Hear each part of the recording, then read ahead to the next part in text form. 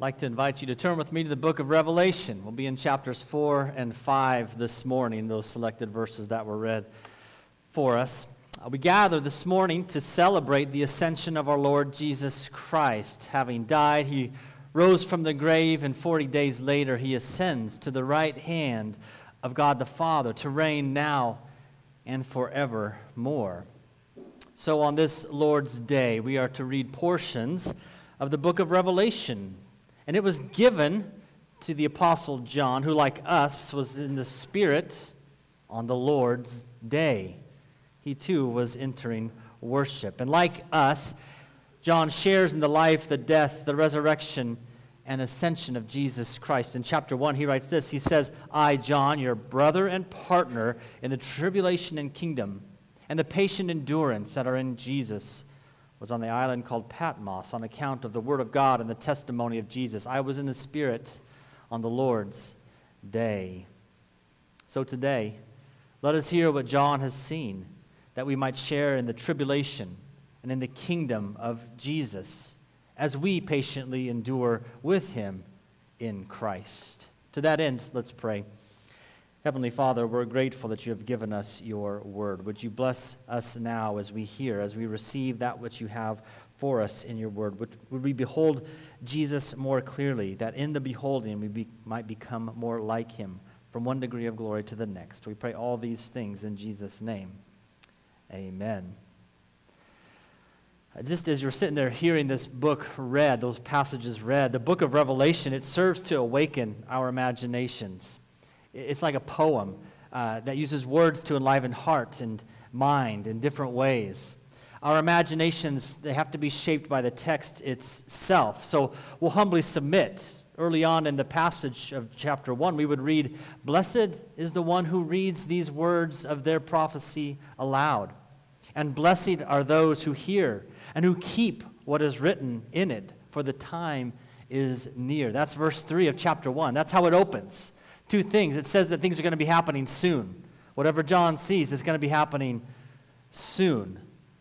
All who hear the prophecy are secondly then to keep this word. That is to put it into practice. Whatever it's commanding, whatever it's illustrating, whatever it's imaging forth, it will be happening soon. And it is to be kept. It is to be practiced, which means in part for us today that we should probably spend less time seeking to identify events and characters of our contemporary age with the images given to us.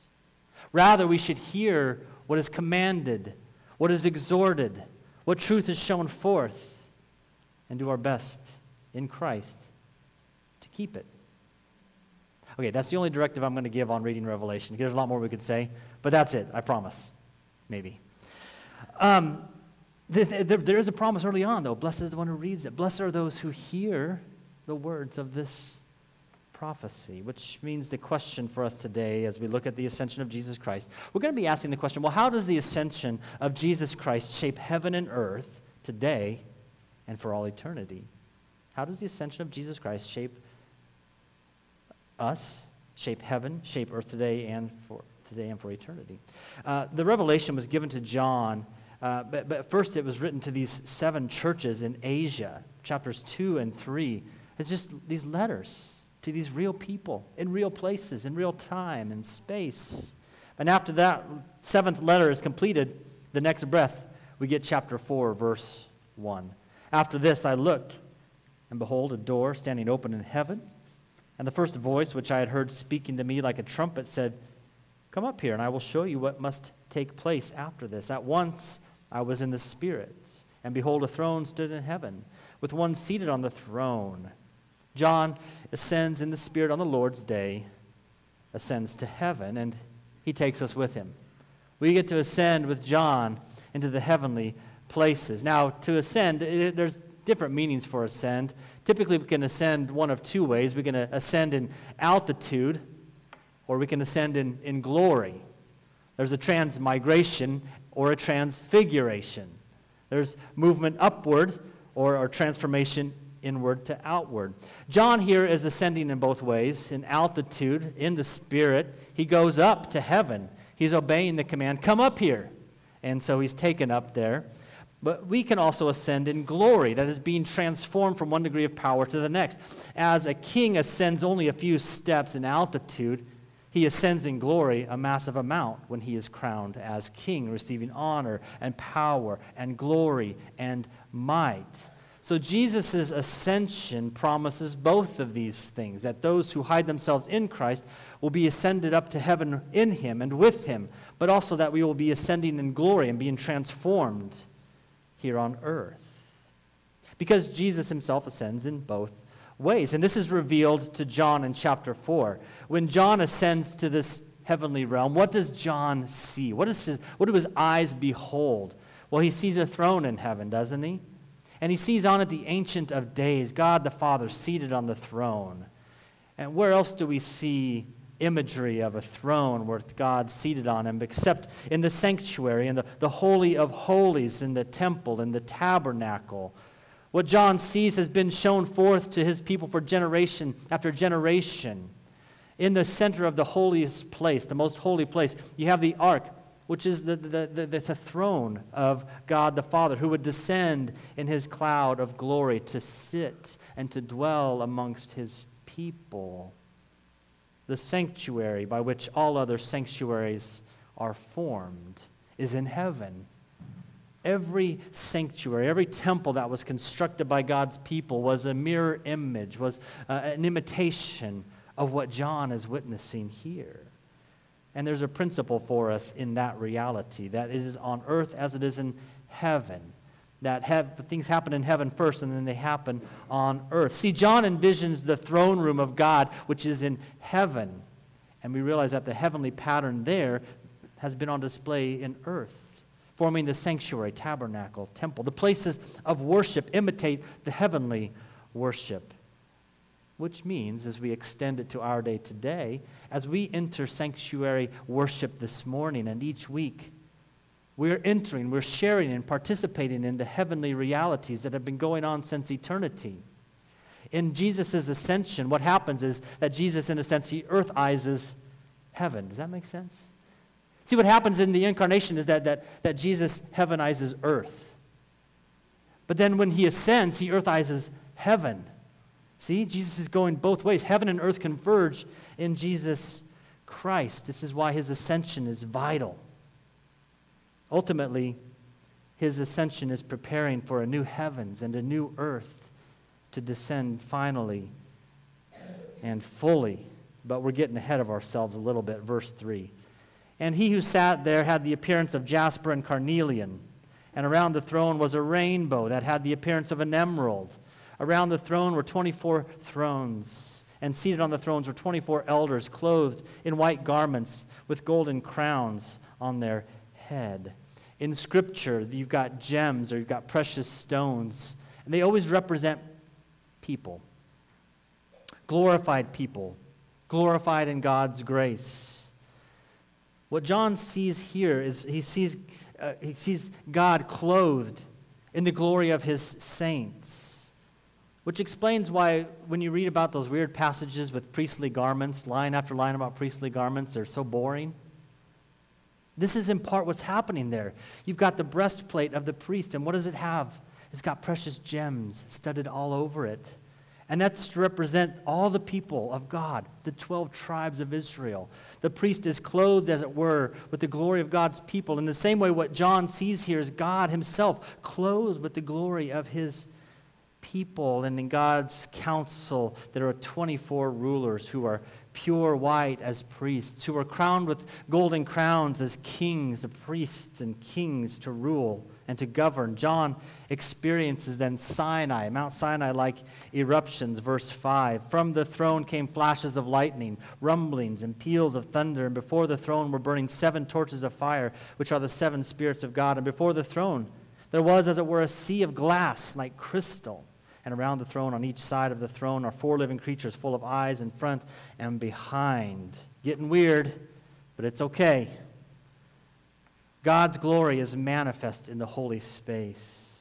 There's God the Father on the throne. There's these 24 ancient rulers or elders. There's these 4 mystical creatures which seem weird to us, but they're first mentioned in Ezekiel chapter 1. And all these are sharing the glory in the Holy of Holies.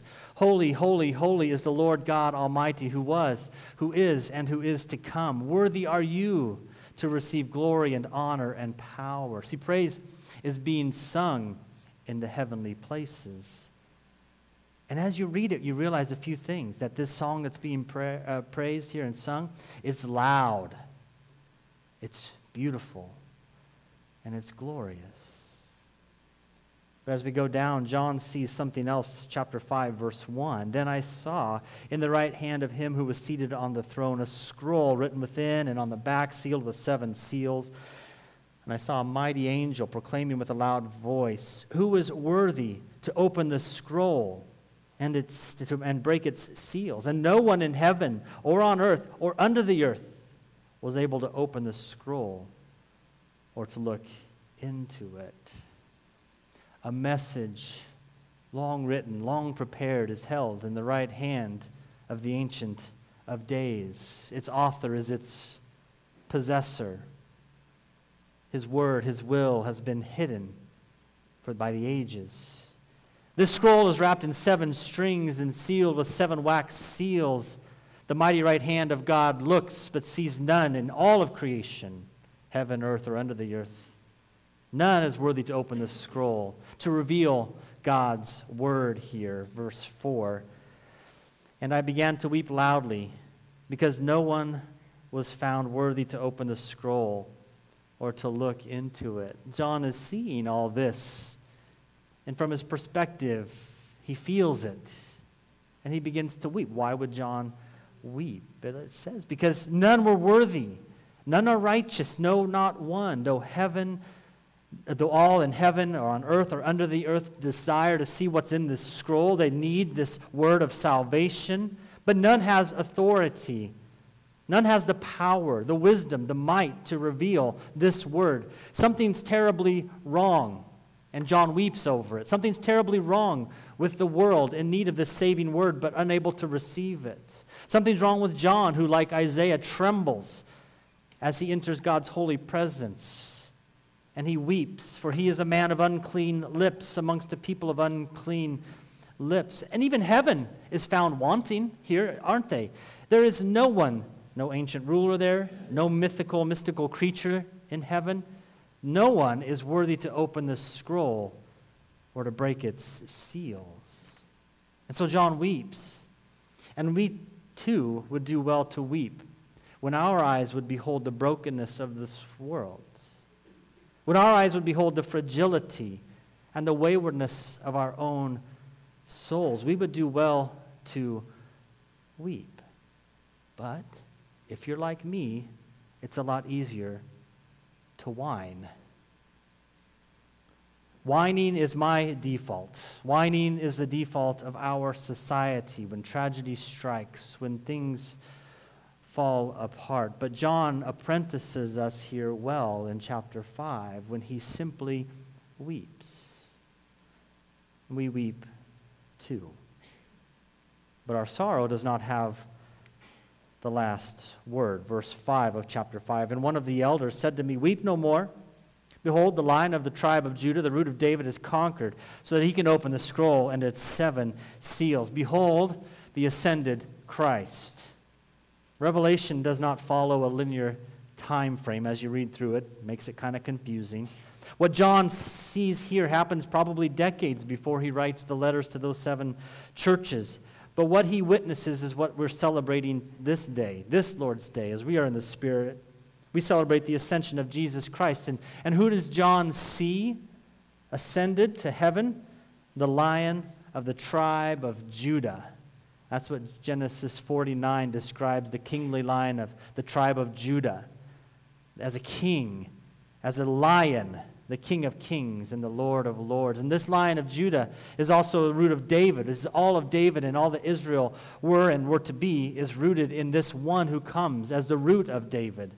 He comes in the fullness of time. He was always to be the flourishing tree or even the chopped off stump of Israel. He's what Israel was always pointing to, the Lion of the tribe of Judah, the root of David. And he is the conqueror, for he has conquered. What John sees is a Jesus who is victorious. He's victorious over sickness, over Satan, over sorrow, even over death itself.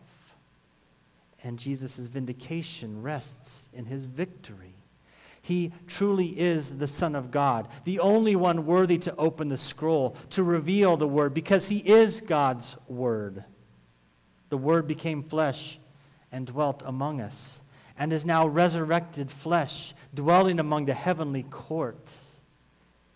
He conquers by being slain, verse 6. Between the throne and the four living creatures and among the elders, I saw a lamb standing as though it had been slain, with 7 horns and with 7 eyes, which are the 7 spirits of God, sent out into all the earth. And he went and took the scroll from the right hand of him who was seated on the throne. The ascended Christ here is victorious in his death and in his resurrection, and he is vindicated in his ascension.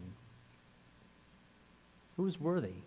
That's the question they're asking up in heaven. Who's worthy to ascend through that crystal glass sea before the throne of God there, those baptismal waters of judgment? Who is worthy to pass through those waters? Who is worthy to receive from God's holy right hand, standing in the midst of the throne room as the Ark of the Covenant stood in the Holy of Holies? Jesus ascends to the right hand of the Father, the Lamb standing as though one who is slain. Jesus comes conquering in his death. Jesus comes victorious in his resurrection. Jesus is raised up, vindicated in his ascension. We have the image of 7 horns. It's the symbol of complete power and authority granted to this one. We have the 7 eyes who judge the world. We have the 7 spirits, or the Holy Spirit of God, which the Lamb sends out to the 4 corners of the earth, which is exactly what Jesus promised that he would do, and he did, beginning at Pentecost and beyond. What John envisions is the Almighty God ruling and governing in heaven, who's been awaiting in the fullness of time when his own Son would take on flesh. His own Son would fulfill all that Abraham, all that Moses, all that David, all that his chosen people failed to be and to do. And this Son would give himself as a sacrificial lamb. He becomes the true and the final Passover sacrifice, once for all payment for all sin. And in Jesus' resurrection begins the first fruits of the resurrection for all things. Heaven itself is being made new in the death and resurrection of Jesus Christ. As those in heaven have been asking, who was worthy? Who was worthy? The answer comes when Jesus ascends. The answer is the Lamb who was slain, ascending as a lion of the tribe of Judah, ascending to the right hand of God the Father. He is worthy, and so he takes up the scroll. Chapter 5, verse 8. When he had taken the scroll, the 4 living creatures and the 24 elders fell down before the Lamb, each holding a harp and golden bowls full of incense, which are the prayers of the saints. They sang a new song, saying, "Worthy are you to take the scroll and to open its seals, for you were slain, and by your blood you ransomed people for God from every tribe, language, and people and nation, and you have made them a kingdom and priests to our God, and they shall reign on the earth." On earth as it is in heaven. On earth as it is in heaven. See, in Jesus Christ, heaven converges with earth. Earth converges with heaven. The heavenly court falls down in worship before the Lamb. As the prayers of the saints ascend, they go up in the golden bowls, a pleasing aroma before the throne. And music is now being played and sung, which has never been heard or played before. When Jesus ascends, resurrection life begins. For all of creation, prayers of the earthly saints join voice with the heavenly saints, and all sing a new song at the ascension of Jesus. Verse 11, "And I looked, and I heard around the throne and the living creatures and the elders the voice of many angels, numbering myriads of myriads, thousands of thousands, saying with a loud voice, 'Worthy is the Lamb who was slain, to receive power and wealth, wisdom and might and honor and glory and blessing.' And I heard every creature in heaven and on earth and under the earth and in the sea and all that is in them, saying, 'To him who sits on the throne and to the Lamb be blessing and honor and glory and might forever and ever and ever.'" This is a new song. It's a 7-fold song of praise. There's power, wealth, wisdom, might, honor, glory, and blessing. The ascension of Jesus will be recounted later on in the book of Revelation too. And what we see happening there is that heaven itself pauses. It's silent for a time. It's the deep breath before a plunge of praise. Here we have a second and a third song being sung, praising the worthiness and the glory of Jesus. Worthy are you, because you gave yourself. You were slain yourself to ransom people for God. And that blood is sufficient to save from the four corners of the globe, from every tribe, tongue, people, nation. All creation joins the heavenly chorus here, praising Father and Son in the presence of the Spirit. And this is the ascension that we celebrate today. We're joining with what John has seen happening in heaven. We're joining with what the prayers of the saints have been honoring. In Jesus' incarnation, heaven has converged with earth. And in Jesus' ascension, earth converges with heaven. Verse 14, and the four living creatures said, Amen. And the elders fell down and they worshiped. That's the end of the book, actually. I know there's a lot more that comes, but the aim of every passage of this book is worship. And that's where the whole book ends, in the worship of the living God, the triune God, who was, who is, and who is to come. The last word of this heavenly vision of John and the Spirit, it's the aim of the entire book. It's the aim of all of creation. It is worship. And the ascension assures followers of Jesus that we can share in the worship of heaven with those heavenly creatures, with eyes of faith and hearts full of hope. We trust that what we've been about this morning, what we're about as we gather week in and week out, is that we are worshiping on the Lord's day, is that in Christ we are taken up in Him to dwell in the heavenly places in the Spirit, and that our prayers are like the aroma from those golden bowls of incense, and they go upward, ascending to the Lord Himself. That our voices that confess our sin, that profess our faith, that sing our praise, they join voices singing the praise of our triune God. And we join in with that new song of Jesus' redemption, long promised and finally accomplished at the cross.